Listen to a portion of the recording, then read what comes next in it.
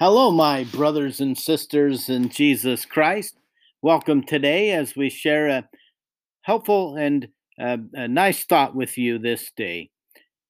And now, as we read in the scriptures, and now, after the many testimonies which have been given of him, this is the testimony last of all which we give of him, that he lives.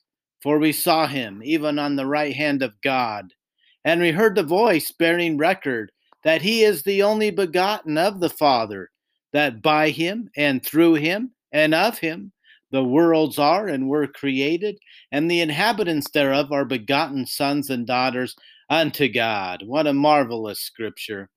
This has always been my most favorite verse of scripture for many reasons.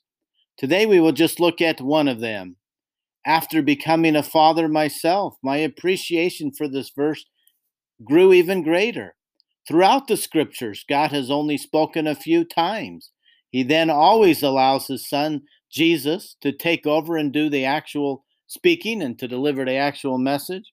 But in each instance, he has always said, when pointing to Jesus, "This is my son." When I introduce my son to people, it always gives me great joy and happiness to also say, "This is my son."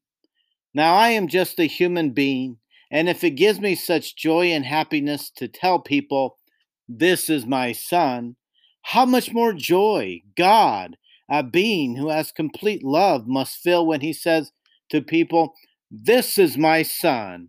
While Jesus was the only begotten Son of God in the flesh, we are all his spirit sons and daughters. Imagine how much joy the Father feels when he points to his holy angels and says, "Have you seen my son Joey? Have you seen my daughter Sarah?" I testify that a proud heavenly Father loves you, and it gives him so much joy to call you his son or daughter. May we always so live our lives as to enjoy the feelings of his great love towards us. In the name of Jesus Christ, amen.